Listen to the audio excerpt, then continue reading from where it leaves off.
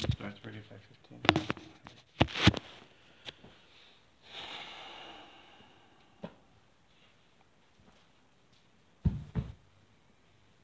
Sure, I'm upright.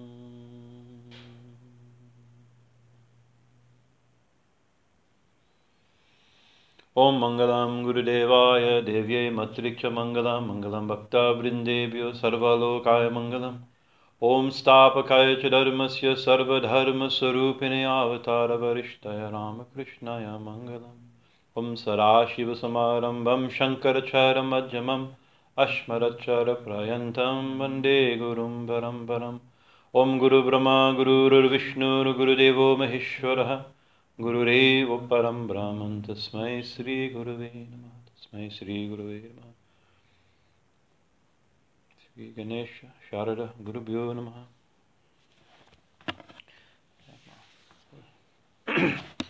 We're a little small crowd, I think, because of the holiday weekend also.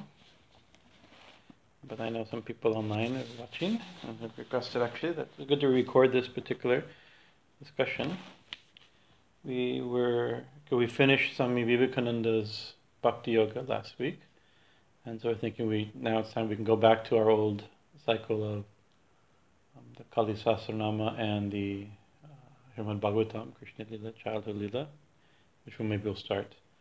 But because of yesterday's program, today's home puja, there's no chance. Both of those require a little bit of preparation. I mean, everything requires preparation, but more than we could do fairly and to do it properly. So I was thinking this morning what we had time to do. And one person online, he said he watches the pujas, satsangs and pujas. And watching the pujas, he says, what are we doing? He'd like to follow along a little bit. And we've done this many years ago. But I don't think we have recordings of it, so it may not be bad that we record a little bird's eye view of the Kali Puja. Because we're a small group, people can talk also. I mean, if you have any questions or discussion, otherwise I just get going. And so this isn't a puja class. When we do a puja class, we go mantra by mantra, and I've been doing that a lot lately, so maybe the ideas are buzzing in my head. We've been discussing puja with Ananda and others. And usually, usually when we teach puja, we do it one-on-one. I kind of teach. I believe it's taught this way. It's taught like this, but generally it can be discussed. So it could be interesting.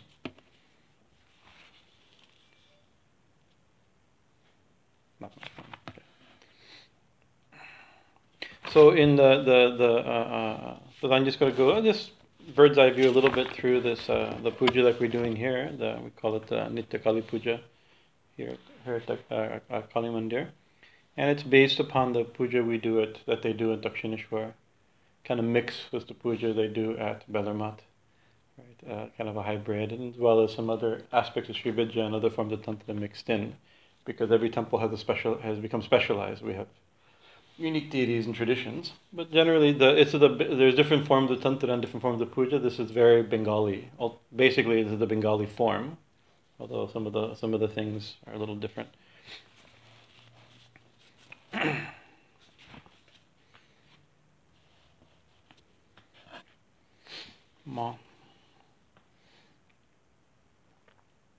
We've been discussing a little bit with Swami Harinamananda from San Diego Mutt, Ramakrishna Mutt, and about we've been discussing about the picture of Sri Ramakrishna. That was led to the conversation. He's been giving a talk on the picture of Sri Ramakrishna. But within that, we were discussing all kinds of things about icons, about worship, about meditation, on images. So it brought a lot of interesting things up of why we're doing, what does it mean? Because simple thing of worship, puja means worship, right? So it could be, it's like you have a powerful being, and you placate that powerful being or invoke that powerful being or please it to try to get either favor something like this. That's one way you can think of worship. But obviously, that's not what's not devotional worship, and that's not generally, it's not all what we're doing. We were discussing like a Vedantic aspect of puja, tantric aspect of puja, Sankhya aspect of puja. So like why we're doing what we're doing, what's actually happening. Because there's a mantra that may come as I start talking. But it translates as only a deva can worship a deva, right? You know that mantra? I'm forgetting it. It has deva twice in it. I know that part. Deva something something deva, puja deva. But only God can worship God. Only Ma can worship Ma. So Ambikananda in that article we did together, you wrote it as only a diamond can cut a diamond. I like that idea. Only a diamond can cut a diamond. So actually, so part of the idea of puja is that we get out of the way. Right, we get out of the way, and God, only Spirit is worshiping. Only God sits within our heart. We invoke God within our heart. We create a proper environment for her, and then the worship is done spontaneously. But that's the experiential thing. And a really good puja, often the pujari feels like I wasn't, I don't know how it happened. It just flowed. A very good puja means you barely noticed. It wasn't a struggle. It just happened. You weren't very conscious of the doership aspect of it. But that brings an interesting thing to that. If that's true, what's really going on, right? And we can like categorize ritual worship. Even it's right to say that ritual worship as a dualistic form of religion, a dualistic practice of religion. And we've been thinking a lot about what does we mean by dualistic. We mean usually what's dualistic is good and bad, right? Black and white, hot and cold, birth and death. Success and failure, right? These are these dualisms, right? But they're not doing that. That's just we've been discussing. This is just two extremes of a continuum. Our experience of two extremes we call dualism. The world of birth and death is that dualism? That's not really dualism. That's just two extremes. Our experiential extremes and everything in between. There's all this variety. So that's not what's really although that's what we say when we mean the world of duality. It's not really the world of duality. That experience of the many comes from the primary duality of seer and seen, subject and object. Right? That's the real duality, or in Sankhya, Purusha and Prakriti, right? Or subject and object, like this. Right? So that's true of that's an existential ontological dualism that seems to be the foundation of all experience, all manifestation. And in puja, what's happening in puja? This was our discussion with Swami Harinamananda. What happens in puja? And the image that kept coming that I don't know how exactly to. Maybe I just start with the mantras and just start describing. If I'm just thinking of big ideas right now, is the experience of in tantra for that one way to describe that ontological duality or seeming duality of seer and seen, or Purusha and Prakriti, or in tantra Shiva and Shakti, or Brahman and Shakti, right? Is in Tantra they use this term, Prakash and Vimarsha. So Prakash means a light of awareness, a light of consciousness, something like that. Akasha means space, Pra means to light up, so it's that light of consciousness. And then Vimarsha is its reflection. So in order to have consciousness, one has to be conscious of something. Right? And so automatically, in order to have one thing that's conscious, automatically also, along with that, simultaneously, there has to be something to be conscious of. Right? So the light, in order to see itself, has to see itself in something. But there's nothing except itself. So this is a very mysterious thing, how you have a world duality and only one.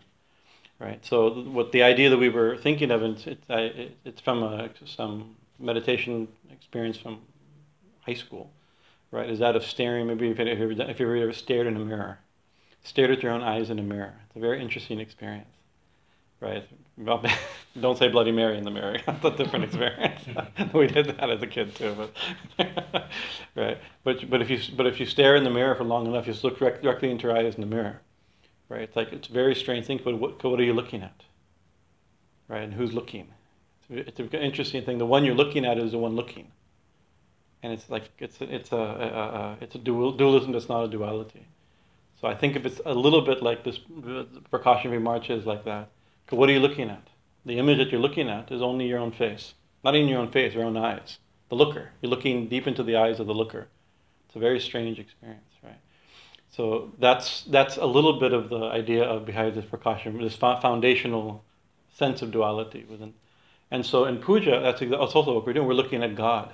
We're trying to look straight into the eyes of God. But we told in all schools of in most schools of tantra and most schools of Vedanta and like this, so that there's only God, and only God can worship God. So who's doing the puja? Who's looking into the face of the image? Who's doing the offerings? Right? Obviously it's God. Obviously it's us. But that weird, mysterious meeting point, I think there's a lot of, as we go into in some of the mantras, we can discuss how that kind of works. I think we'll just start with some of the first mantra.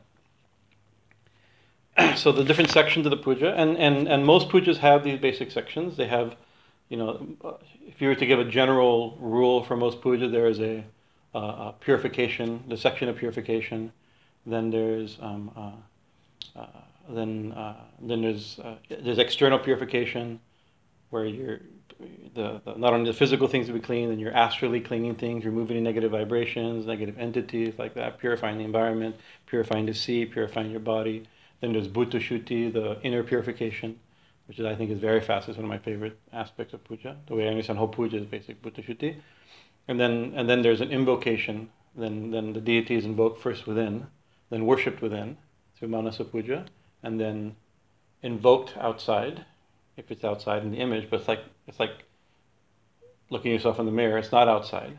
It's seeing outside, making the subject an object, making the seer an object seen. That is a projection of the deity outside. One way of looking at it. And then the worship, then the making of the offerings in various moods. That's basically almost all pujas follow that. Tantric puja definitely follows that. So the simple puja, we have a really simple puja book. It has the main sections. The more elaborate puja, each section gets more elaborate. Some other sections that are related get added to it. Like Durga Puja and Shamakali Puja, these are very elaborate pujas. They last for days. Each one of those is expanded even further and even further. So one thing is just to see the general structure of these different sections. So luckily, each one has a name. We can think about it. So the very first thing that happens in puja is called Mangalarchana. Right? Mangalarchana means like to declare something auspicious, right? Or auspicious invocation. Sometimes it's described. And many, like if you read Bhaja Govindam, Bhaja Govindam, Bhaja Govindam, Muramate, that itself is a Mangalarchana. That's the opening verse where he's both worshipping Vishnu, Govinda, but also his guru, his Govindapada. Shankaracharya's guru is Govindapada. Right? So it's a double thing, and then the different verses are there, and then it's used when we sing it as a refrain, but it's actually the opening verse. So most texts will have an opening verse that invokes auspiciousness, usually does pranam to the guru, or to the goddess, or to Ganesha, to Sharada, Saraswati, like that. So puja starts usually was always with this Mangalarchana. And in the Ramakrishna tradition, Bengali tradition, it starts with a prayer to Lord Vishnu. Sarva Mangala Mangalyam Varenyam Varadam Shubham Narayanam Namaskritya Sarva Karmani Karya. That's a very common. But in South India, another form of the puja, they always start with Ganesha, right? And of course, Ganesha is worshipped first when we start worshiping different deities. But in the very beginning, without hearing that opening Ganesh mantra, you don't think you're starting, right? And so, partially because we like that, and we also learn this way, we've added the Ganesh mantra. We chant the Ganesh mantra, although in the Bengali form, the Ganesh mantra is not first. That Om Gananantva Ganapati Gum, like that. We start Om Sri Guru Bhyo Namaha Hari Om Gananantva Ganapati Gum Avamahe Kavim Gavina Pavasra Vastamam Jishtarajam Brahmanam Brahmanaspata Ana Shinmanut Visirasaranam. Now this is a mantra from the Krishna Yajurveda, so it's a very old mantra. And it's considered a mantra. Okay, it says, O Lord of O Ganapati, right? Some scholars are saying actually this is not a mantra to Ganesha. There was no Ganesha back then. The worship of Ganesha hadn't started. Definitely not the elephant headed with a big. We're not arguing that. Who's being invoked, who it means to be the Lord of the Ganas. Now that energy, that personality, that deity, that form, that idea is now popularly worshipped as Ganesha. Right. So whether or not it was originally to the elephant-headed god, the Vinayaka, Lord of the Vinayakas, that is for scholars to argue. But for all intents and purposes, it's meant for Ganesha. Now we worship that being as Ganesha. And it starts, so here in this month that everybody knows, oh, now there's a transition. And what you're asking, oh Lord Ganesha, the Lord of the Ganas, come and we invoke you, O Lord of the Ganas, and sit in our assembly. Okay.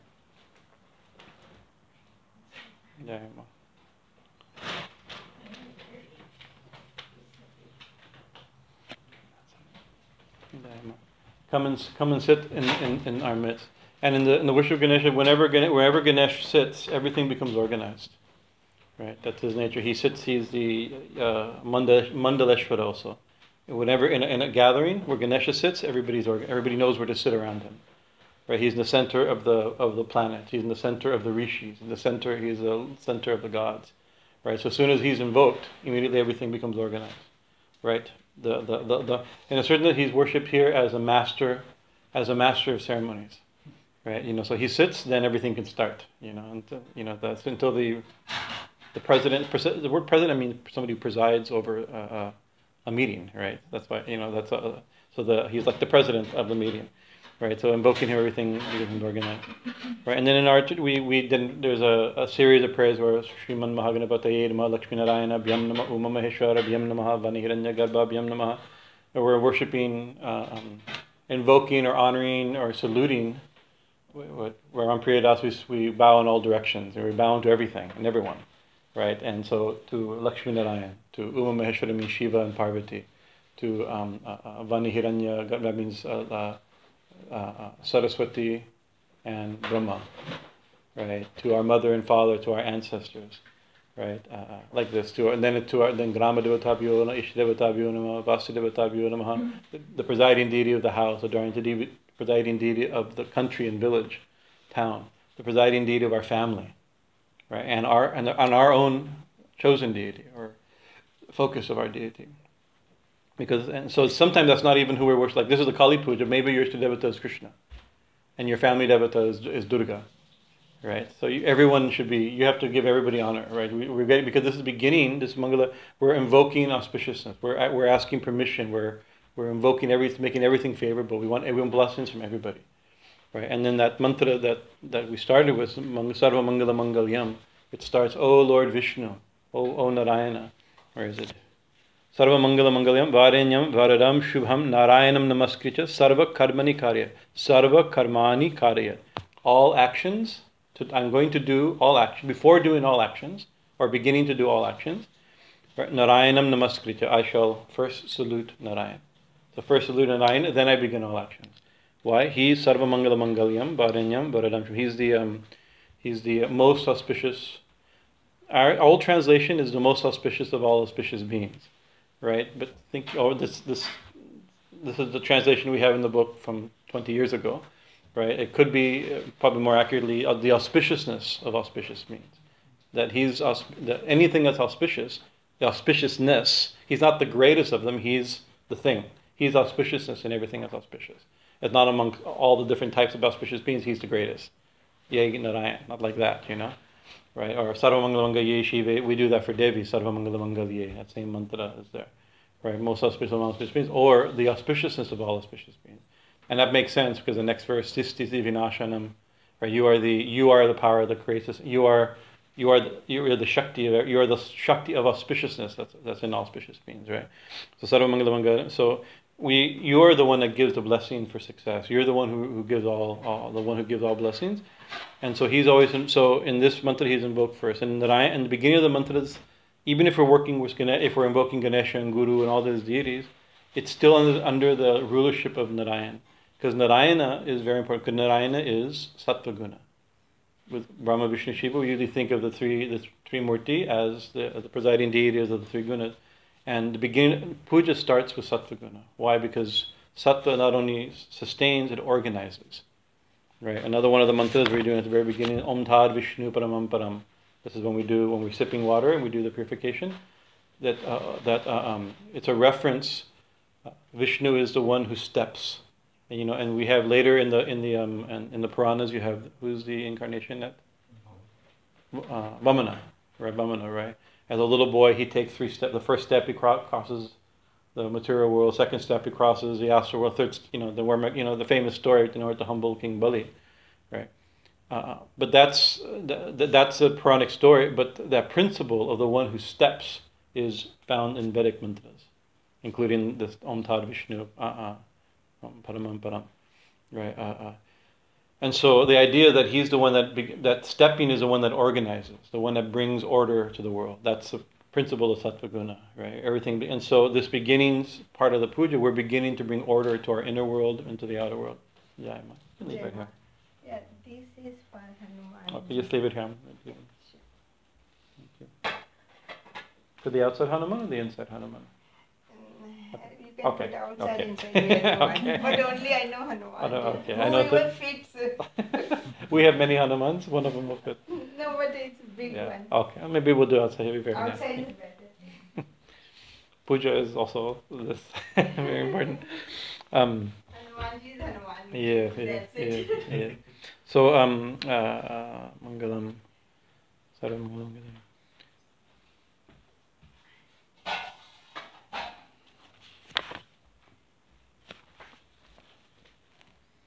So all these deities, all these practices of the Mangalarchana is under the jurisdiction of Narayana, the one, because he's that beginning to bring the sattvic, you're organizing. Because the problem is that we live in an unorganized world. We live in a disorganized inner world, right? And actually, if we saw everything for what it was, we'd be shocked at the divinity and beauty and sublimity of it. So maybe is it the world that's chaotic, or we're chaotic? And if we're chaotic, we can't see anything, right? So this is by bringing order to our inner world, we see properly the real world. Right? Mangala.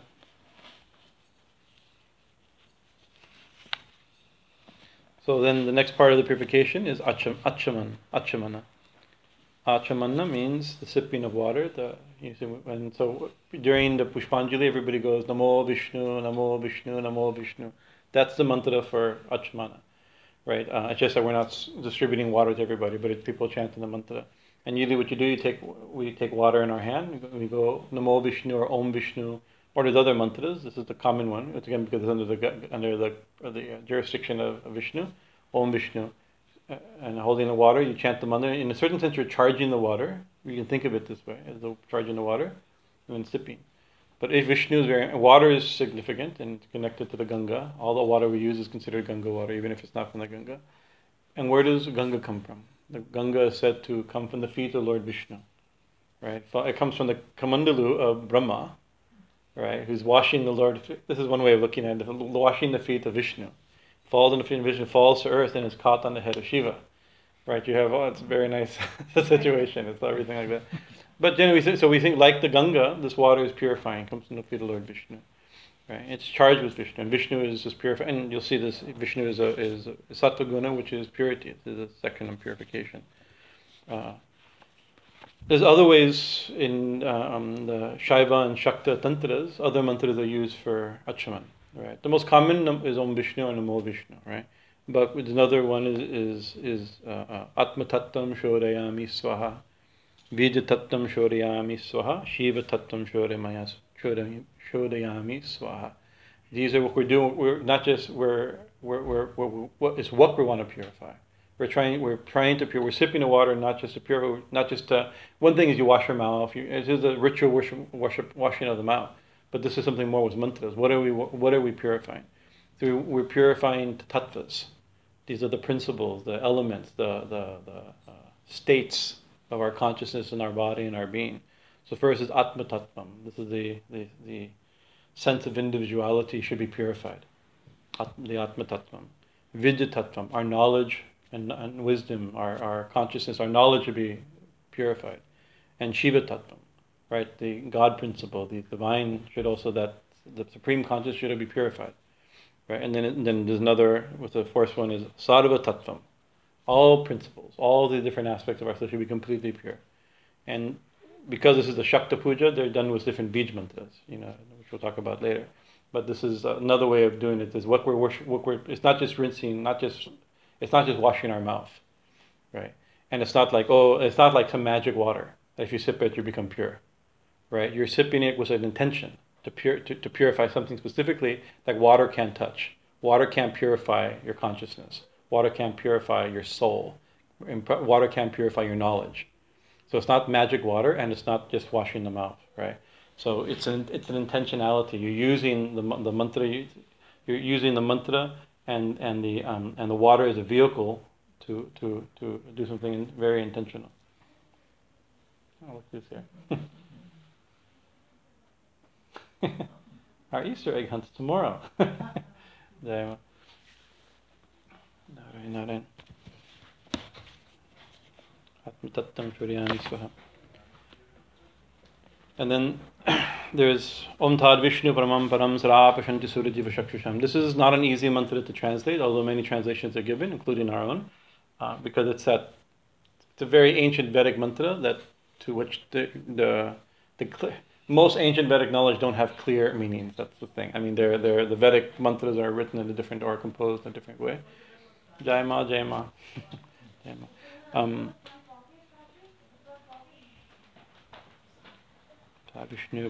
So one way to understand this is one can just like the theme, the idea behind the mantra is like on a clear sunny day, right? You can look up and see the sun, right? It's like the globe of the sun you can see obviously. It's nothing blocking. You don't have to think of it. It's obvious, right? So God should be that obvious. The self should be that obvious. Our self should be that obvious. And yet we're in the dark, right? So it says that the sages, right, the rishis, right, they see the self, or they see Brahman, they see God, they see Ishvara, they see whatever, just like we see, you see the sun on a sunny day, right? So that's very different. So what's the difference between them and us? They look up, they see the sky. They cannot not see the sun. You cannot not see the sun on a sunny day. That's the definition of a sunny day. As you see the scene of the sun is very easy, and yet most people on a sunny day can't see the sun, right? So the problem is not with the sun, it's not with the sky or the sunny day. The problem is that we're not seeing properly. So in a certain sense, like one of the things, Swami Vivekananda has a great thing he says, and he says, what is that? We cover our own eyes. We cover our eyes with our own hands, and then we lament that we're in the dark, right? So it's like. The sun's shining. There's nothing stopping. There is something stopping. We're covering our eyes. So on a sunny day, where the sky is shining and you don't see the sun, that means you're not looking at the sun, right? So we're not looking in the right direction. You're not looking up at the sky, so you're not seeing the sun. So like that, we have to see. So this mantra, so the next mantra is a very beautiful mantra. That's one of my favorite mantras. I've spoken on it many times. Apavitro pavitro va. So this is a mantra, a purification mantra. Apavitro and pavitro. Pavitra means what? Pure. Apavitro, impure. Right. So actually, we can. Very likely we can say, "Oh, I'm actually very impure." Maybe we're pure. Maybe we're not. To say we're impure is also problematic. We may feel we're impure. Maybe we're not impure. The soul's never impure. But anyways, if maybe we're pure, maybe we're impure. And then it says, sarva astam, sarvavastam gatopiva. In sarva, and any other way. Pure, impure, any other way. Once again, these are two extremes. We talked about two extremes. You have birth and death. There aren't the only two choices. There's 1,000 things in between. Between night and day, there's 1,000 moments, a million moments in between. So between pure and impure, there's 1,000 or million or unlimited other states of possibility. So sometimes we're clean, sometimes we're unclean, or in any other possible way. How do we become then clean? So, Ya Smaret Pundari Kaksham. Pundari Aksharam. This is the one who has lotus petaled shaped eyes. Right? Pundari Kaksham. So this is a name for Vishnu. Remember I said the Achanuman section of puja is about Vishnu. So it means Vishnu. Who has beautiful, attractive eyes. And lotus, we all know what lotus. I sometimes think when I first read lotus eyes, I thought it'd be two big lotuses. That's not very pretty at all. I don't know why they say that. It's these long, also like Meenakshi, fish-shaped eyes. First I thought they were big fish. It's not fish, it's the type of eyes that fish have. Big, the ones that go almost stretch out. And you see some of the old traditional art. in order to get those eyes that can't fit on the face. When you have them like coming off, the Suvajit makes this beautiful art. That's his specialty, where he makes the eyes, they can't even, the face curves, but the eyes are so big it can't fit. This idea that this lotus like eye, the name for Vishnu, and it's considered lotus. That type of eye is considered very beautiful. That's the idea. This is a sign of, in ancient aesthetics, extremely beautiful. Right? Now I think the real beauty is frameless glass-shaped framed eyes or whatever. We have our own view. We have our own version of what's cool. But those who know, in the old days, they knew what beauty was. And so that Vishnu or Krishna or Ram, these are always described Padmalochana. These are all these names with lotus-like eyes, like this. So Yashmaret Pundarikaksham. But if one remembers, one thinks about, contemplates, one can, if one remembers the lotus-eyed one, means if one remembers Vishnu, or in a general, one remembers God, right? Sa Bhahyabhyantara Suchihi. Outside and inside, right? Externally and inside, Suchihi. One becomes clean, right? So that's the thing. Our problem is if we remember Vishnu, if we remember God, we're clean inside and out. Whether we're pure or impure, we're considered clean. And we have to be clean for puja. This whole thing is purification. And as we go into it, or maybe over time, I have a feeling it's going to take more than one satsang. We haven't gotten past page 3. So anyway, and it's now. Okay, that's where it's going to be. This could be a couple, maybe a few days series. But it's all about purification. But what are we purifying? So it doesn't say. There's a book, a famous book called Gayatri by Taimini. From the that book. It's in American. It's actually very impressive. I think it's put up by the Indian version of the Indian branch of the Theosophical Society. But he makes he makes kind of sarcastic argument on this point. He says it doesn't say one who chants this mantra becomes clean and pure, right? Because somebody can say, chanting this mantra one becomes clean. It could say something like that, but it doesn't. And I do it. And the problem is I do this like Om Vishnu, Om Vishnu, Vishnu, Om Tad Vishnu, Paramam Param Sarapashanti Sudhita, and then I start the puja. Right? We do it like thinking, I've said the purification mantra. I'm now clean and pure. But the mantra doesn't say.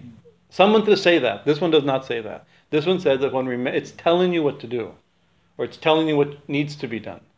Right? If you want to be clean and pure in order to do puja, inside and out, one has to remember God. So if you do the mantra without ever thinking of the beautiful, attractive lotus-eyed Lord, then you haven't changed. All you've done, you've sipped water, right, and chanted a beautiful mantra. Maybe there's a benefit to that. At least you cleaned your mouth and you chanted something auspicious. Maybe that has its own glory. Right, but that's not the qualification. The mantra says one remembers God. So that brings into a larger thing: is what does it mean to remember God? It's not just think of Vishnu with beautiful eyes. Okay, now I'm clean and pure. Maybe that's it. Maybe that's sufficient. Thinking of God is purifying, or is purity itself. But then we go a little bit. We have to think a little bit deeply about these things. This is mystical. This is mysticism. This is yoga, right? And we hear in most mystical traditions and in most yogic traditions.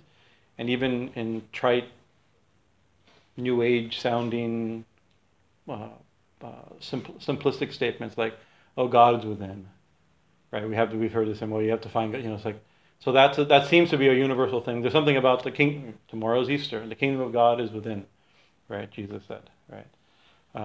So what does that mean? That means so that therefore thinking of Vishnu is not just remembering some image. Right? Maybe it's that. Maybe there's benefit to that. I'm sure there's benefit to that. Or thinking, in Vaikuntha Vishnu is living, or even more sublime and more sweet in Vrindavan Krishna is living with the gopis. That's so beautiful, right? Right. But also a yogic interpretation that the lotus-eyed Lord, if he's anywhere, he's within also, right? Or he's primarily within. We have to think like that. And therefore, another way to look at this mantra is that an externalized mind is the impurity, right? An internalized mind is purity. One becomes clean and pure when the mind is internalized. Not just introspective, that's what I mean by internalized. Swami Omanand Puri uses this with antarmukh. What is the term he used? I think he uses this, Swami Omanand Puri, a wonderful sadhu. like we know, one of our heroes in the spiritual field. But he says that one needs antarmukh, means the mind, the face has to be turned inward, right? Little like staring in the mirror, right? It has to be turned inward. So the externalized mind. What happens when you externalize mind? The senses. Why do our problem? Okay, like if seeing the sun, if you don't see the sun on a bright day, it means you're not looking at the sun.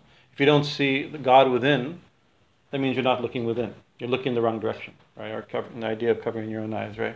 So how to look? So why do we not? Why is it so difficult to internalize the mind? I mean, in yoga, they made a whole in Patanjali Yoga, they made a whole limb of yoga about that. What is it? Pratyahara, the withdrawal of the senses, right? Because we don't know how to do it.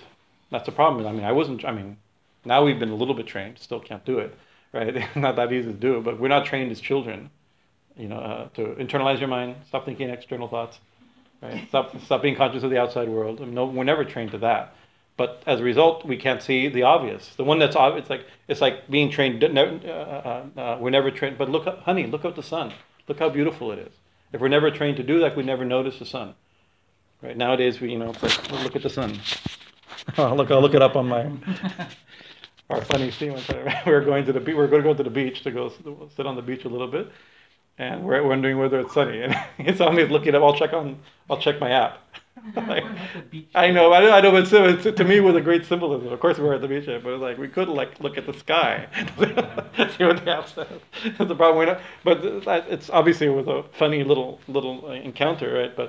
But we don't look up, and if we don't see the sun, so we don't look within, and we're not trained that we don't see the source of all beauty, the source of all purity. And so Yogi Swami Chidananda, he gave beautiful. Swami Chidananda Saraswati, the great disciple Swami Shivananda from Rishikesh, he talked a lot about this. He says that the mind is doing the job it does, right? And God, when He created this organism, the human body, animal body, the human body also, He made the senses, and He made the senses as tools. They're tools to bring information from the outside world. We need to see from the outside world, right? We need to eat to keep the body going. There's a value to that. We need to see. And in order to those tools to be used, there have to be some pleasure attached to them, right? Otherwise, if nothing tasted good, you wouldn't eat, and then you die. And then the whole purpose of the human body, which is the ultimate purpose, not only just the biological purpose of procreation and survival, wouldn't happen. The primary biological, instinctual urges of survival and wouldn't happen. But what to speak of the spiritual. The paramgati, that of realizing God and knowing the self, or liberation like that would not be satisfied if you won't even So pleasure had to be attached to each of the senses. And he said, but somehow or another, not somehow or another, we know how it happened. Pleasure is attached to each senses. That because of the pleasure attached to the senses, we cannot not. Swami Vivekananda in his discipleship said, if something's beautiful looking, try not to look at it. You cannot not look at it. If beautiful music, tell your mind, don't listen to it. Don't hear it. You almost have to hear it, right? It's almost very hard. You can't tell. He says, no, we should be able to say, don't listen, and you won't hear anything. Don't smell, and you don't smell anything.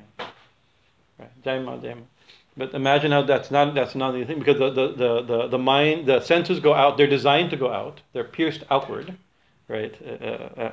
And the mind, out of habit, right, goes outward with the senses. Right, and has lost its freedom to go inward. Not only it's lost its habit to go inward, its tendency to go inward. We almost can't go inward now. Now the senses that's what Chidananda's point. The senses that used to be our tools are now our masters. Instead of our servants, they become our masters. That's one of the meaning this term Swami that people use for sannyasis or for gurus, or Swami means master, right? The literal meaning. And there's also a term, is Goswami, right? And so there's this complicated. Goswami also it's related to. I mean, we can get into the anthropology of the development of languages, but Go means many things. But Go means cows, like Gopala, and Goswami is also Lord of. So they're connected to this culture, but the yogis say Go means also senses. Right, and so we are Godas, we are servants of the senses. means not that, oh, my tongue, what do you want? But actually we do, oh, my tongue, what do you want today? We open the refrigerator and it says, tongue, what do you want? We look at our iPad, oh, ears, what do you want to hear?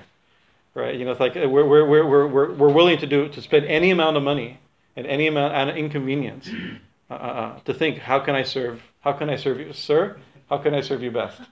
Command me, right? Very interesting thing. So that's called regular life, right? Instead of Goswami, instead of a master of the senses should go, oh Lord, when you open your eyes, the eyes should say, what should I see today? How can I serve you, right? How can I serve you for your both biological impetus as well as your ultimate spiritual impetus, right? That's biological and spiritual impetus. We call that the dharma, kama, artha, moksha, right? The four goals of life. These are interpreted this way. So they're meant to serve that, right? So this is one of the ways we cannot. We don't look up at the sun, or we don't look inside at the self, or look inside at God, right? And so this mantra it's not just remember Vishnu. It means remember Vishnu, but Vishnu is not an easy thing. And why isn't it an easy thing? This is why, right? But also we think it's not. Maybe it's just think of Vishnu, think of Krishna, think of Rama, right? That itself is also why that's also not easy. Why is that not easy, right? Because once again we're thinking of because we have no control over our thoughts. We could also open the refrigerator. And the eyes and the tongue would say, what here is the best thing for you today? What should I shall look. My eyes will look at what's the best, most auspicious possible thing for you that I can bring you for your pleasure, O self. Right? The eyes will go out. The tongue will go out. What's the healthiest, most sattvic, the most divine food for your health, for your happiness, for your progress. From the purity of food comes purity of mind. That's what the scripture says. We give a whole talk on that, right?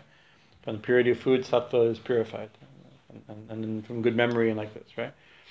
Ahara. Right? So if that's the case, then we can actually think. Then what a very auspicious thought. Think of Vishnu, which is beautiful. Either with 4 arms, holding Krishna playing the flute, Chaitanya dancing, right, with Nityananda, or any form of more as Jesus preaching to his disciples, resurrected from the dead, Ma Kali, right, swinging her sword, aiming her sword right at you, whatever the form is, right, right. So even just thinking of that, but actually that's also not easy to do because that's not what we want to think, right? We want junk food, right, right. So She what's loves junk food. Everyone loves junk food. That is the definition of junk food is things that are loved. Right? Why is it? Because what is it that makes junk food is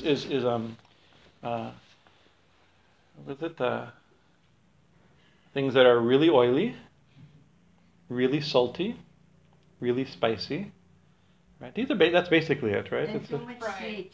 And too much fried. Oh, that's new oily. Too oily. And Too sweet. Too sweet. Too salty. These are the primary thing of junk food, right? It's like, of course, oil is good for you. Sweet is wonderful. Sweet is also good. And oil salt is. You don't have salt for a couple of days, you won't keep water, and you'll die, right? You need salt also, right? But at that level, where they're poison, and they stop you they stop me from making good decisions. And so instead of thinking of Vishnu, right, or instead of thinking of Krishna, or instead of thinking of Kali, right, we think of everything else, right? We think of junk things, right? Things that are quick, because what they do, they're easy to get pleasure from, instant pleasure, pow, super sweet, wow, right? It's like explosion, almost too sweet, right? So that and instead of so even thinking, think of Vishnu, think of God, think of the image, think of the form, the lila, think of the lila, think of the name, right? Even not just think of the self within, to think, just mentally contemplate, hold the image of God or the name of God or the thought of God. It's also very hard to do, right? Because we don't get the instant hit. Right? And this is why pratyahara is the training and withdrawal of the mind. It's not just to withdraw the mind externally so you can focus inwardly. We have no. It's the controlling of the mind. Pratyahara is not just withdrawal of the mind. The image is that of reining in horses. Right? When you rein horses, not only do you pull them towards you, you also get them to obey. right? So it's like the idea of pulling them towards you, reining in, is also reining, meaning to bring order and control them, right? The Gita uses it, and the Upanishads use this incredible image of our wonderful crown of human existence called the human birth, right? America 2000, we're at the top of the world, right? Most powerful country, we're in the human body, in the most powerful country, most affluent country in the world, right? And so what's our situation? The Gita says that the body is like a chariot, right? The mind is the charioteer, like, right? No, it's been a while since I remember the verse, right? The mind are the reins of this chariot, right? The senses are the horses, the mind's the rein, right? The buddhi is the charioteer, the intelligence of the charioteer, and the body is the chariot, and the are they coming for Easter egg hunt tomorrow? No.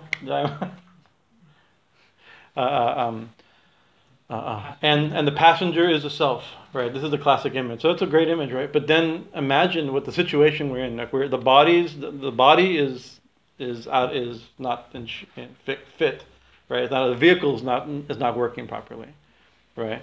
The horses are spooked and running in 4 different directions, right? The reins are tangled. Right, and then the great thing, and the driver is drunk, right? Everything is gone. Everything. So this is the crown of human existence, and the crown of human culture. That's basically I think, the very powerful way of describing it. So the reining in is also we can't even get the mind to think what we want it to think, right? We have to think what the mind wants to think, right? And the mind never wants to think very rarely wants to think a useful thing. Right? Few more minutes. So one remembers that lotus-eyed Lord, either remembering God through His name, form, pastimes, qualities, or knowing the self within. One becomes clean inside and out. So that's real purity, and that's the whole point, right? Just like we want to be like those rishis who see the sun shining in the sky on the clear day. Most obvious thing. Very simple, but it's one thing I like about the whole mantra shastra and tantra shastra like this in the puja is that every mantra says everything, right? So the first mantra, the Gananantva Ganapati or Sarvamangala Mangalyam Bharinyam Bharadam Shubham, everything, the process, where we are, what we need to do, and the way to do it is stated in every mantra. And this mantra also, where we are, what we need to do, and how to do it. What we need to do is think of God, become pure. Where we are, not thinking of God, and therefore not pure. Or maybe pure, impure, or in some other condition, one of these conditions. And the way to do it, remember God, and become clean. It's like it's a very every mantra gives everything. So that's a super simple form. Within it, there's other things that can be done. There's also other mantras. There's in the larger pujas, there's all kinds of mantras. One remembers, you invoke the sun, the planets, the directions, the rishis, the holy rivers. There's all kinds of things to get to help and to transform, to think of these divine things, and to remember them. Itself purifies and illumines, enlightens, uplifts, and internalizes the mind. One thing that's very common, and we also, it's in our puja, but we also do it, although it's not in all puja books. You've seen people at the beginning of puja kind of tap here, or this type of, they tap the temples here. Shuklam baram dadam devam sashivanatadubadam prasanam baradam dhyayat sadavigno prashantaya, which is a mantra for Ganesha. Right? And so the idea is, so what they're doing, Ganesha, of course, he has famously the beautiful elephant head. And one of the things that, and actually his mantras, many of the Dhyan mantras, pranam of Ganesha, they emphasize something that's considered very beautiful in elephants. Now, if you're around elephants, we're not around that many elephants, right? Is that the male elephants have a gland at their temples, right? And where rut, they call it rut, comes out, some fluid comes out. That's when they're in heat, right? And it's considered, it drips from their temples, and that attracts female elephants, right? and it's considered extremely auspicious, right? That an elephant at its most powerful, right? It's most attractive in a certain sense, and symbolically, it's there's so much poetry and that describes an elephant in rut. It's also an elephant in rut is very dangerous, because just like in every animal, when they're revved up, and human beings also, we do stupid things, right? And it's one of the things that when you have a young male elephant in rut, they misbehave. They don't know anything control. And they end up fighting and killing each other. They attack animals. Their elephants will attack rhinoceroses, right? In Africa, it's a big problem. As we know, there's not many rhinoceroses left. One of the species is dying in front of us. Within the next in our life, completely gone, probably, right? Already unviable in the last week, right? So in some of these big state parks in Africa, these young elephants, because there's not many elephants, right? So there's not a lot of. We learn how to behave as stupid young men by other men, and by older men saying stop it, whack. That keeps that we socialize in a way we maybe control a little bit. But when you only have a few people, a few of these elephants, they don't, and their hormones out of control. They don't know what to do, and they start attacking rhinoceroses. There's no reason to attack a rhinoceros, and there's not many elephants left, but there's almost no one, so it's a huge problem. So what did they do? They were getting big, healthy, old elephants, right, from zoos or from other parks or other state parks in Africa like this, and bringing them. Just their presence, right? All the young elephants behave properly. Just the presence of a senior, a different alpha male. Now the alpha male is one of experience, right? So it's very interesting. This idea of red is very powerful, very unpredictable, very attractive, right? And so it's said that this rut is falling from their. I mean, not said. It falls from the side. So in the worship of Ganesha, this mantra is a Ganesh mantra. We also imagine rut. Because actually we have in our. It's hard to say if we have or we think we have, or because. We believe that we have Ida and Pingala and Shushumna. We have these different passageways, right? We have, what it says, 72,000 nadis in the body. We have all these granthis, the different knots. Do we? I have no problem thinking we do. I mean Swami Shivananda said they've done. Surgeons have tried to look for them. They can't quite find these things, right? They're not exactly physical things, right? And so yogis will sometimes say they're the subtle infrastructure or substructure on which the physical body is strung. Right, so our physical organs are connected to them, but not identical to them. Like, for instance, the air element is said to be in Anahata Chakra, and we also have our breathing apparatus there. Right, the water element is said to be in the second chakra. We have our urinary tract there. Right, so they're related, but they're not identical. Right, so so that may be that's one way of thinking about it. I tend to think that this is a map, right, for things we don't, for levels of experience and that we don't know how to think about. So a map. The yogis have given us a map of the chakras and so maybe they're identical to the chakras over there, or it's a way of thinking about internal deep things, right? It's maybe there's no way to tell the difference between these two. So we have to be a little careful how we state about them. But one of the things that's believed, or the yogis experience, or describes these internal things, is that we have all kinds of glands or chakras or within the head, within the body. We don't just have 7; we have thousands of chakras. We have chakras above our body, chakras below our body, right? And in the forehead we have so many. And so there's very subtle, and maybe even we can say maybe in the brain. I don't know. We have the pineal gland, pituitary gland. We have related things like that people believe are connected to spiritual experiences. Could be, right? And what is a common thing is, what is it? The decalcification of the pineal gland. There's all this. People are trying to stimulate it and thinking that will change their spiritual life and psychic experience. Maybe that's the case. I'm not sure. But this tapping is considered like that. Right, it's like stimulating some internal gland, right, some internal chakra, and that holds Amrita, or in the image of an elephant head or Ganesha's head, it holds rut, right? This a nectar, and so when it drips, imagine. So that we're actually by tapping, right? It's stimulating. It's believed, and then we imagine. So I think it's an internal thing, not a literal secretion thing, but maybe. We're imagining this water, this nectar, the Amrita dripping and bathing Ganesha. This is his morning, this is his bath. It all starts with Ganesha, right? But where is Ganesha? Right? Ganesha is in our subtle body, in our astral body, or in our chakra body. Where is Ganesha? Anybody know?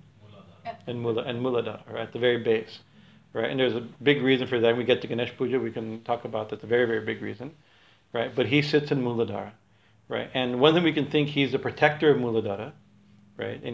But he can also think he protects Devi, right? In the story, he was created from the dirt of Parvati. Parvati is the daughter of the mountain. She represents earth element, made from the dirt of her body, and turmeric, which is also the color and symbol of the earth. It's symbol after symbol after symbol of the earth element, right? And she creates this little boy, brings life into him, and says, "You protect me. Don't let anybody in. Protect the Kund where she is. She's taken. It's called Gauri Kund. You can go to. We have water from Gauri Kund, from Kailash. You can go to the place. Not everybody can go. It's hard to get to. I couldn't go to the place, but theoretically you can go to that place, right? But Kunda means pond, but Kund also means pit, right? So Gauri Kund, we have a pit inside of us also and we have an energy in a pit, right? We have the Kundalini is the energy. One of the meanings, it has several meanings. One of the meanings is that the residue energy in the Kund, in the pit. Chiragni Kunda Sambhuta, and the Lita Sahasranama says. She exists, O Devi, O Kali, O Lalita, you exist in the fire pit of consciousness. So the fire pit, or the water pit, whatever you want to think, Ganesh guards that. So he's at the beginning, and so we can't have no access to that unless he lets us, right? And Muladhara means earth element, right? Even the word, anybody know the mantra for the earth? The Bij mantra? Lam. Right? Each element has a mantra, right?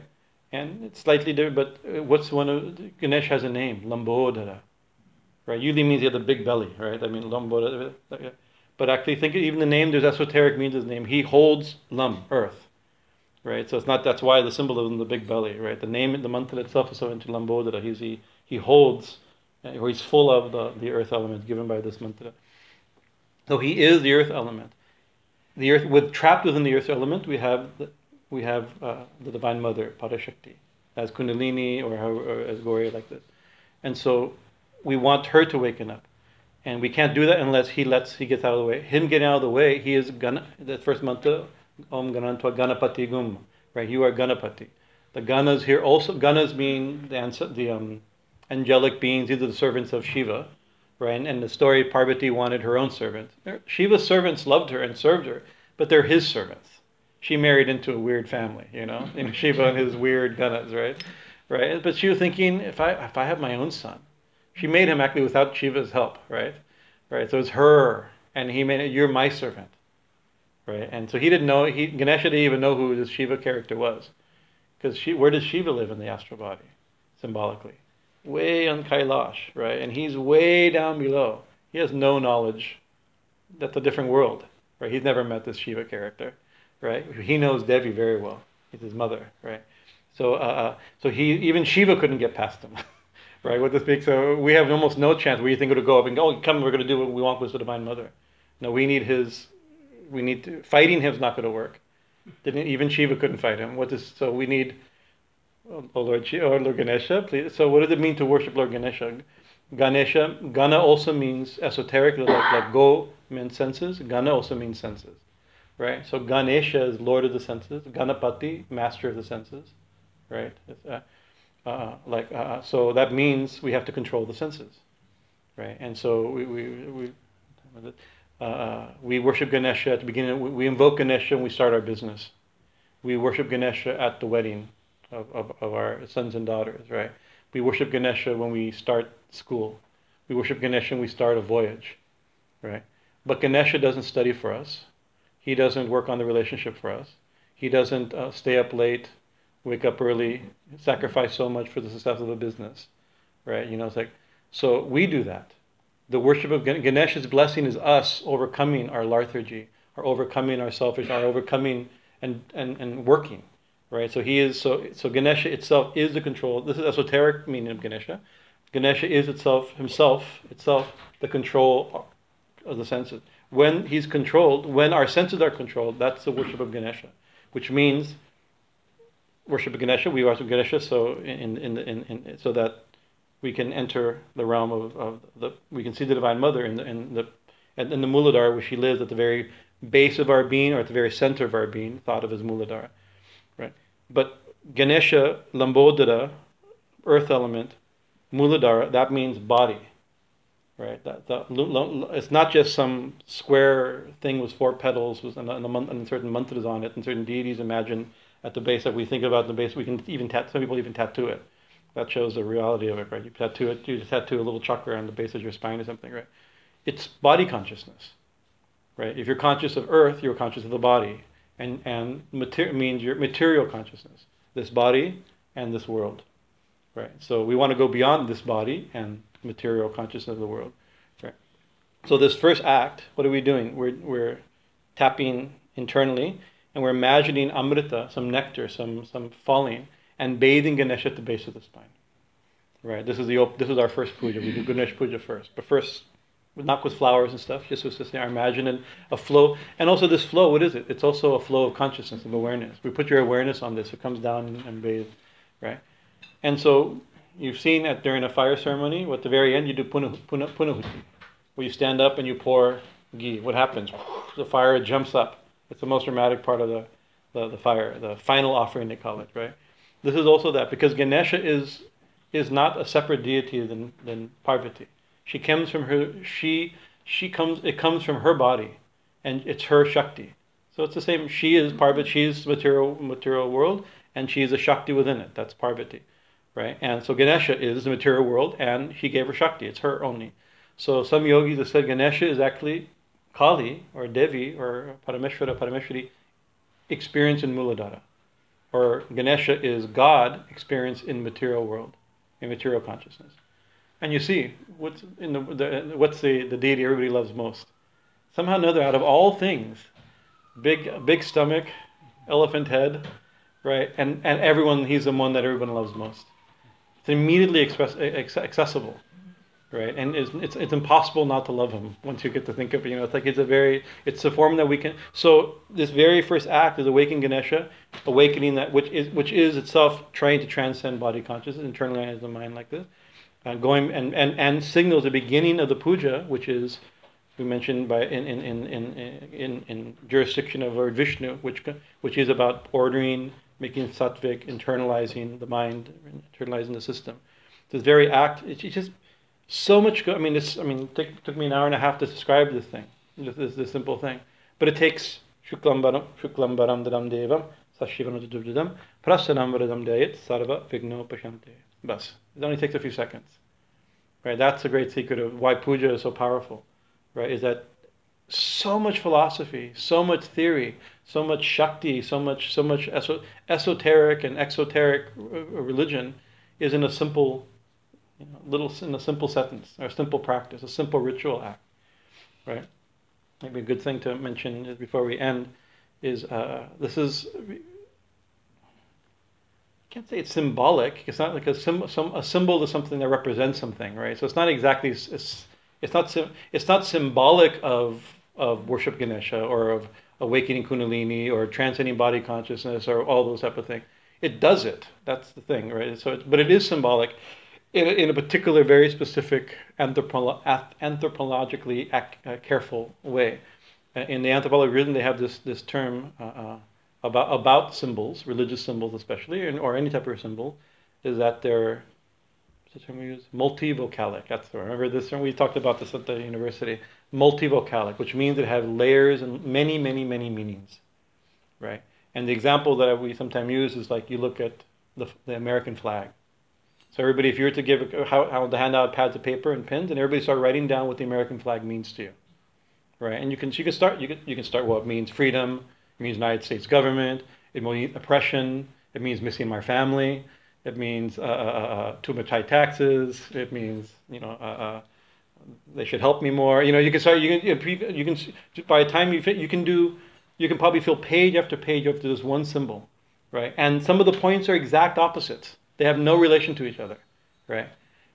But when you see an American flag, you get some sort of a hit because it has all that meaning in one simple symbol.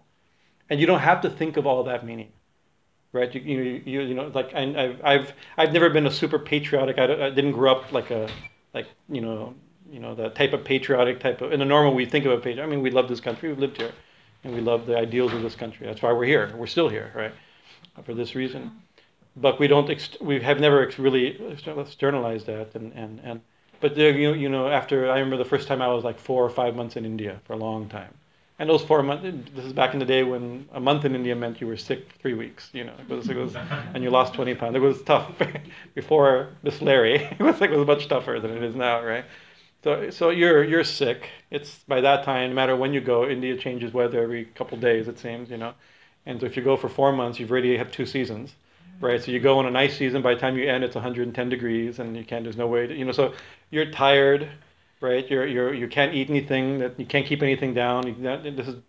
Things aren't available, and you're cranky because you miss your, whatever that type of stuff. But still, I'm in India, and I'm with holy people. I'm doing, learning puja, like that. But then, you go into town to do some business, to try to cash a traveler's check, which takes 7 hours at that time, for them to tell you, I'm sorry, we don't accept that, This is before ATMs in India. Things have gotten a little bit easier, right?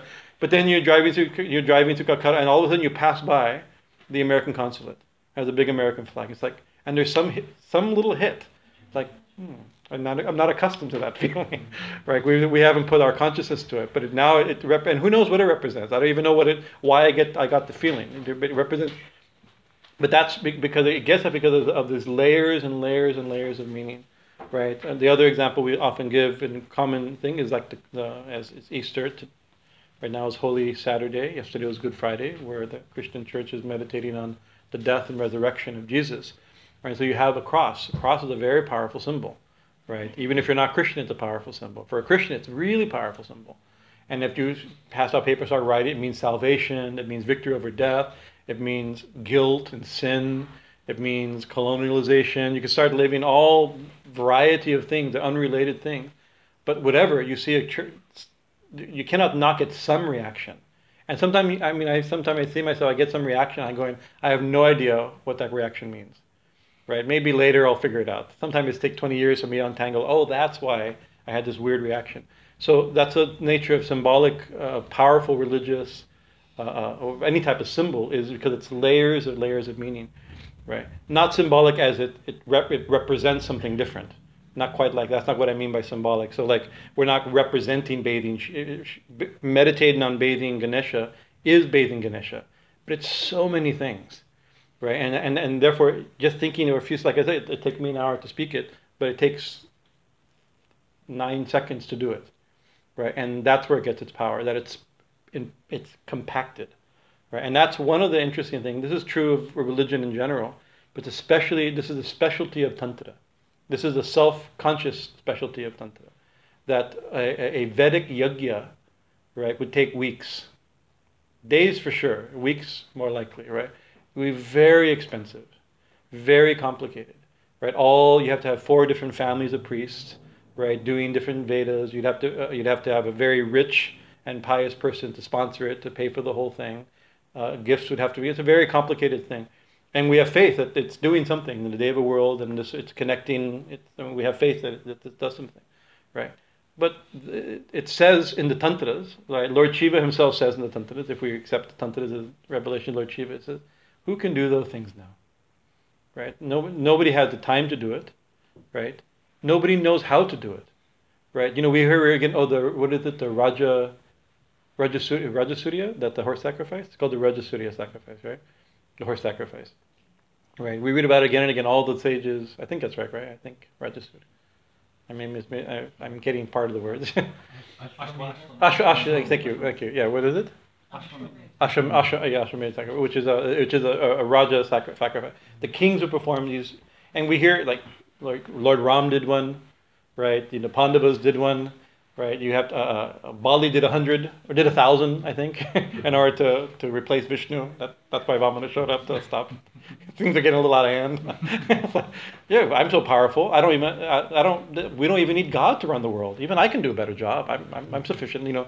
So, but the idea that it could produce tremendous merit, right, by this puja, but it was so difficult to do, and so, and it's in every page of the Vedas. And through all the Puranas. It seems to be an ancient thing. And so some scholars from actually in Berkeley, right? Fritz, maybe, what's the famous Sanskritist in Berkeley? It's very embarrassing. I went there. I'm in his legacy. I don't remember the most famous Sanskritist in Berkeley. But anyways, he did this huge program where they went to South India and found the last village that knew how to do it, right? And they videotaped. You can find it online. They videotape the building of the bricks, the digging of the hole, the searching for soma, all this type of stuff. It's almost dead. There's only one village left, a family of Brahmins who know how to do it, but they don't know how to do it, right? They kind of knew how to do it. The American scholars who said, no, this book says that, so do it this way, right? So even the last family didn't know how to do it. And definitely the American scholars didn't know how to do it. They're just trying to match it to the book so they could videotape one version before it's completely gone, right? So practically speaking, it's impossible. These old Vedic. This is the claim of the Tantras. Lord Shiva speaks in Mahabharata Tantra. This Pulanabhara Tantra Mahabharata. He makes a statement, right? They're too difficult to do. And we can't do them. We don't know how to do them. And what do they? We don't even know what they do anymore. The purpose of that sacrifice is to have unchallenged reign against your neighbors, that a king would not be challenged. That's actually the purpose of it, right? So if we do one of those pujas, you know, Pakistan is not going to surrender to India because they did the sacrifice. So it doesn't have, even if it worked, it doesn't work, right? What is it going to do? Right? It was based upon an ancient understanding that when the horse would be freed, and we followed by an army, nobody would bother the horse, and it shows it's like that doesn't happen anymore. These things don't have any meaning anymore, and if they do, they don't work. So the claim is, this is the claim, the radical claim of the Tantras. He says, but in this age, where we don't know how to do things, and we don't have the mind to do it, we don't have the education to do it, and if we did it, they don't work anymore, right? They're pretty much exactly what he's saying. I'm given a new method. Either Devi speaking a new method or Shiva speaking a new. He's giving the new way that almost everybody's doing puja now to the Tantra Shastra. He said what he's doing. I'm putting all the thousands of mantras, the potency of weeks and weeks of rituals, and generations of education into the mantra Hrim, right, or something like that. You know, like you're taking power and compressing into taking all that multivocalic thing where all these things mean everything, and now you can just do a simple thing. So now we do the havan, not the yajna. We may use the same word, but it's not the same thing. Right? What do? We draw a yantra, right? And we with some powder like that, and we put some sticks, and then we light we put some camphor in the middle, then we light a stick with ghee, and we think that stick is the ghee is Lord Shiva. And that is Devi, and so with the union of Shiva and Shakti, we light the fire, and that fire then grows, and what it becomes the entire universe. Like we recreate the very beginning of the universe, where Brahma creates everything through vibration. Like we do like the entire, like that's the Yajurveda in a complete almost, but we're doing it in just a few seconds symbolically, right? That's where the puja gets its potency, and that's the amazing thing that like we do. I mean, we're just learning ourselves. We've been doing these pujas for years, and people come here to see the pujas done, or feel the pujas done. But even if you don't know all these details, or even if you don't know why the flag affects you, right? You know, even if you don't know, if you know, then you're conscious. So you're self-conscious about stuff, right? Or you studied, or you're intellectual, and you studied the nature of symbolism and government oppression through whatever the thing however you want to do it. Right, but it without knowing, it still works. That's the amazing thing. Knowing, it works more, right? And if somebody's doing it properly, and the other people have no idea what the person is doing, it still works. Our example of this is our 25th anniversary of Kali Mandir, And so we've been a lot of time meditating about how it started and who started. And Srihardan Chakravarti, his picture is behind here. He was a head priest at Dakshineshwar, and he came 17 years before he passed, every year for our annual function. And he did the pranapa, he did the first pujas, right? That first puja, and he'd come every year for our big festival. And we knew that what he do, also the way he pronounced, we didn't have no idea. Even myself, I've been studying puja almost 30 years, right? And I'd watch him, I have no idea where he was in the puja, the way he pronounced. It wasn't clear what he was doing. He was doing this, but I don't know, I couldn't follow what he was doing. But still, and definitely the rest of the room didn't know what he was doing. This is my passion, my obsession. And I didn't know what he was doing. But when he would fly, the whole room would fly. That's the secret, right? Somehow or another, it's worked.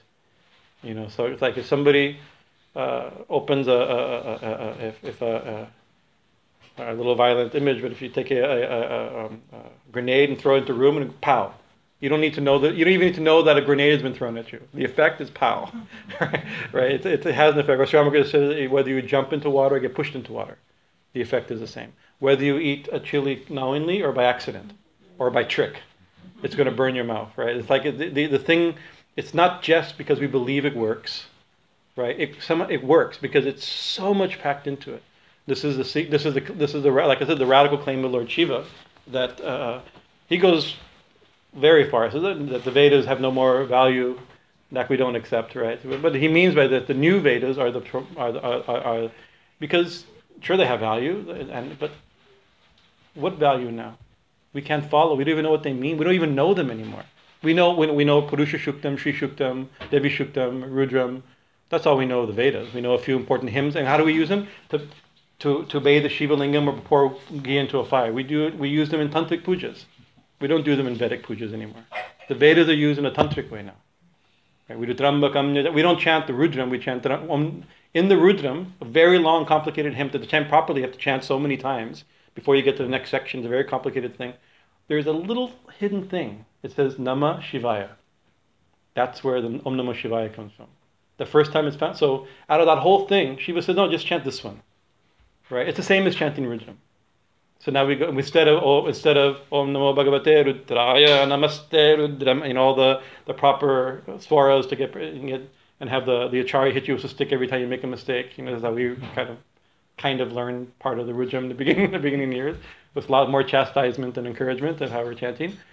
I remember one person said, thousands of years the Brahmins pronounce it this way. If you think you know better, then you can do it differently. No. We don't want to change what the ancient rishis have given all these thousands of years. But that's what most people do. Namah Shivaya, Om Namah Shivaya, Om Namah Shivaya. That is the thing where you take all that and condense it into something. And actually, that's why the image of a grenade is very good. A grenade is a lot of power in a little tiny space. Right, and because of that, a grenade is dangerous, right? And why there's restriction, why why we don't say a lot of these things out loud, why they shouldn't be published in books, right? Not because not trying to protect or trying to make only super group of people doing. There's all kinds of stuff like that. It's because we believe, and this is our experience, that they have a lot of shakti, a lot of power, a lot of influence, and therefore should be handled with great care, right? It's past time. Anyway, thank you for your kind attention. I got to page 5. Yes, tell me. I think Thakur also makes the same point. Right? That's what I read with that also. How so? Like, Vedic rites are very difficult to perform because your body is dependent on food, so you should follow the front. Yeah, he also did he say that about like when you're dying from typhoid or something. What was that? You can't do the Ayurvedic remedy. Yeah, so Ayurveda is definitely better than is it? What's the other one? Homeopath? Not homeopath. What's the common medicine? Allopathic, right? Ayurveda is definitely better than allopathic medicine, right? But if you're really sick, right, by the time the Ayurvedic cures you, you'll be dead. Better take it. And he used, what is it? Some tincture that was available, doctor something. Now Thakur said now that's required in this time, right? It almost doesn't work. He said the other one's better, but we don't have the time. We live too short. We don't have the knowledge. We don't have, our disease is very advanced, right? You know, and it's very harsh. So we do what we need to do, right? So sometimes you just just take the aspirin. It's like, better not to take aspirin, but sometimes you need to take the aspirin or whatever the thing is, you know. So, but we all know the allopathic medicine, may be necessary, but very dangerous, right? You take Tylenol for too long, you ruin your kidneys, right? And all of a sudden you're taking Tylenol because your back hurts, and now you're on dialysis. As we know, people makes us like, I've been taking this my whole life for every headache. Like headaches are bad, but so is dialysis, you know. So that's the thing, is that with these powerful things, right? We have to use them also consciously and not with knowledge and carefully. So that's why I'm not trying to scare like this, but this is the texts themselves say, the tradition itself is that these mantras, these pujas should be done. The thing about the something anybody can do. You have to be from a Brahmin family or male family or educated, not like anybody can do, but with proper training, right? And proper understanding, maybe at least training. Right, how to work around explosives properly. You should get your special certification. So anyway, thank you for your kind attention. Jai Thakur, Jai Ma. Happy Hanuman. We celebrated Hanuman Jayanti yesterday, but today is still Purnima. That's why we still have Hanuman Diyap. We chanted 11 chalisas in the Subhabin for him. It was very wonderful, but we can still chant the chalisa tonight for Lord Hanuman.